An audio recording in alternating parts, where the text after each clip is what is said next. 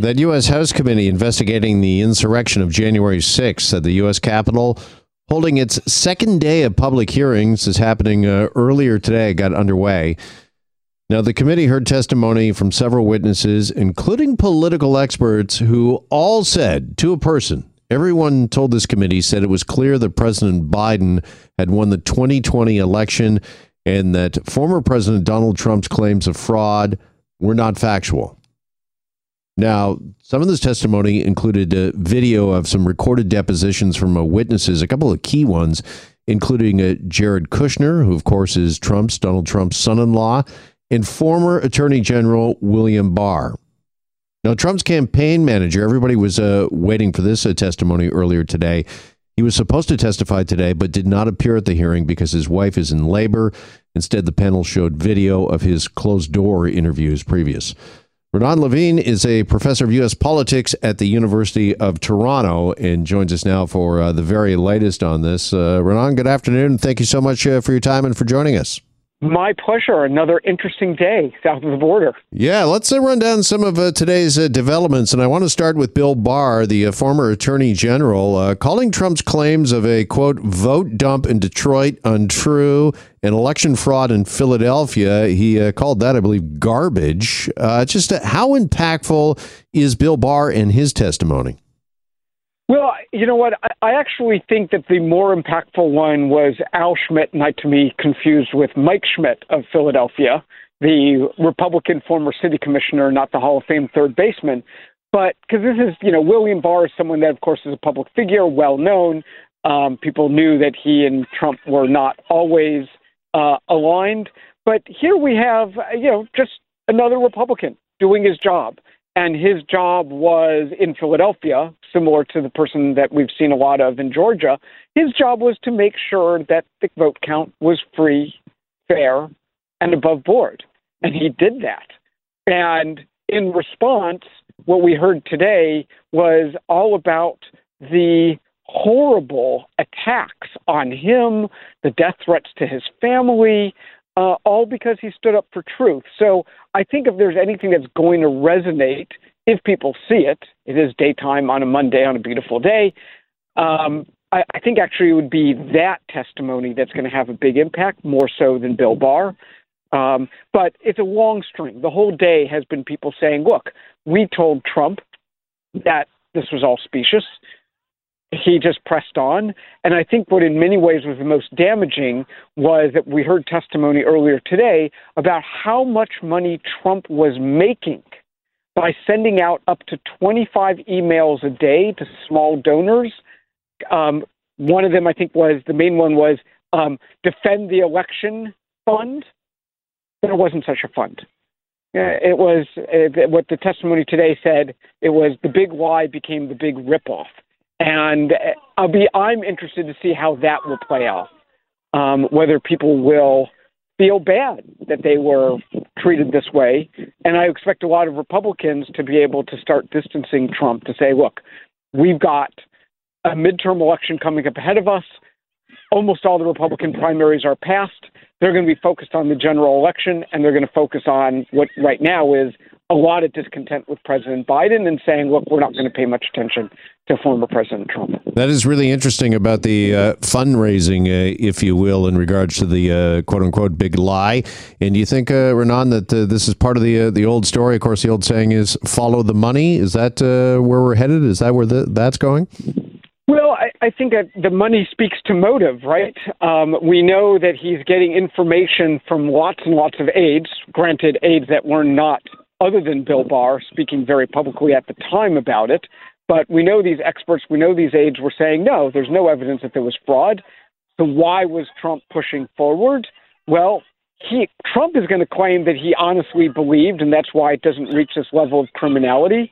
And they're trying to make the case that he should have, and he benefited from being willingly deceitful or keeping his eyes closed in this matter.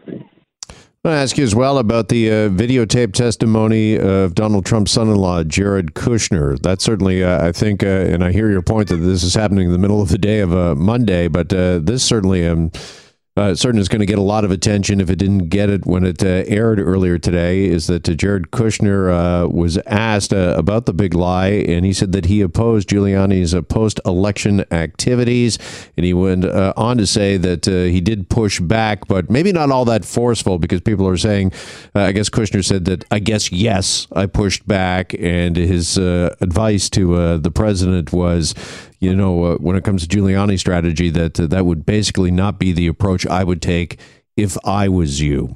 What do you make of these revelations by the son-in-law, Jared Kushner? I think it's Ivanka, his wife, and the testimony that came forward on Thursday night, on the first day of these hearings, that is clearly on these lines. And I think that's the one that's more damning. Of course, Kushner, he owes everything to his father-in-law. Ivanka was the one, of course, who was super close to Donald Trump.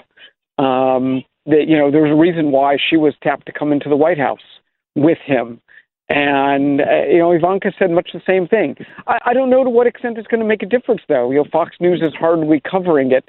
But I think where it's going to make a difference is that it's going to enable some of these Republican candidates who've now gotten through Republican primaries, and now they're going to be able to say, look, we're going to move forward, and they're going to use the Kushner, they're going to use the Ivanka, the Bill Barr testimony to basically say, look, we're just going to be focused on what needs to happen in the future, and try to ignore as best they can accusations that they're not being strong enough, right? The Democrats are already, this isn't like, oh my goodness, look what's going on. The Democrats already believe this. So this really comes down to independents and Republicans. And I think, if anything, it's Republicans who are not big Trumpers, and even those who, out of necessity, are Trumpers, trying to distance in order to be able to win in November. Just finally, where do you think all of this is heading? The committee, trying to get to the truth here, but is there a possibility that we could see, with further evidence maybe coming to light, is there enough evidence, do you think, that will be uncovered that perhaps former President Donald Trump could be indicted here? I may be biased, and I'm certainly not a lawyer, so maybe one of your next guests or one of your callers would be able to say what they think. It's a curious question. Some of this evidence, right? It sort of begs the question, if it is so clear, why isn't there an indictment? So I'm sitting here watching this and saying, wow, he's raising money off of this lie. All of his aides are saying, oh, yes, yes, yes. We told him that this is a lie. There's nothing here. This just looks bad from a criminal standpoint. So either the Department of Justice doesn't feel that way, that doesn't think that the evidence is quite that strong, or they're waiting for these hearings. They're waiting to see whether the public response will tolerate what would be a very big deal, which is the indictment of a former president of the United States for conduct that was conducted while he was president. And let's remember, he was already impeached once over this. So, there's going to be a lot of constitutional questions that would come up if they do try to bring an indictment. All right. As you mentioned off the top, another interesting day. Renan Levine, professor of U.S. politics at the University of Toronto. Appreciate your time, and thank you so much for joining us this afternoon. My pleasure. Bye-bye. Take care. And we're back after a break here on the Jeff MacArthur Show. Stay with us. Hi, it's Shauna, and I might be a bad parent because my kids think French fries are vegetables. Hey, it's Ryan, and I might be a bad parent because I went out for wings when my wife was in the hospital after giving birth. Johnny here. I might be a bad parent because in my house, the tooth fairy gives pocket change. But we're not alone. Len emailed us and said his 6-year-old daughter's Tarzan moment going from love seat to lazy boy by curtains made him more proud than any dance recital. And Andy left his 2-year-old at the rink. All right, guys, I'm sure we're not alone. Like Andy's kid. For stories and confessions like this, make sure you check out our podcast. It's called Bad Parents, and it's available wherever you get your podcasts. I left a glove at the rink.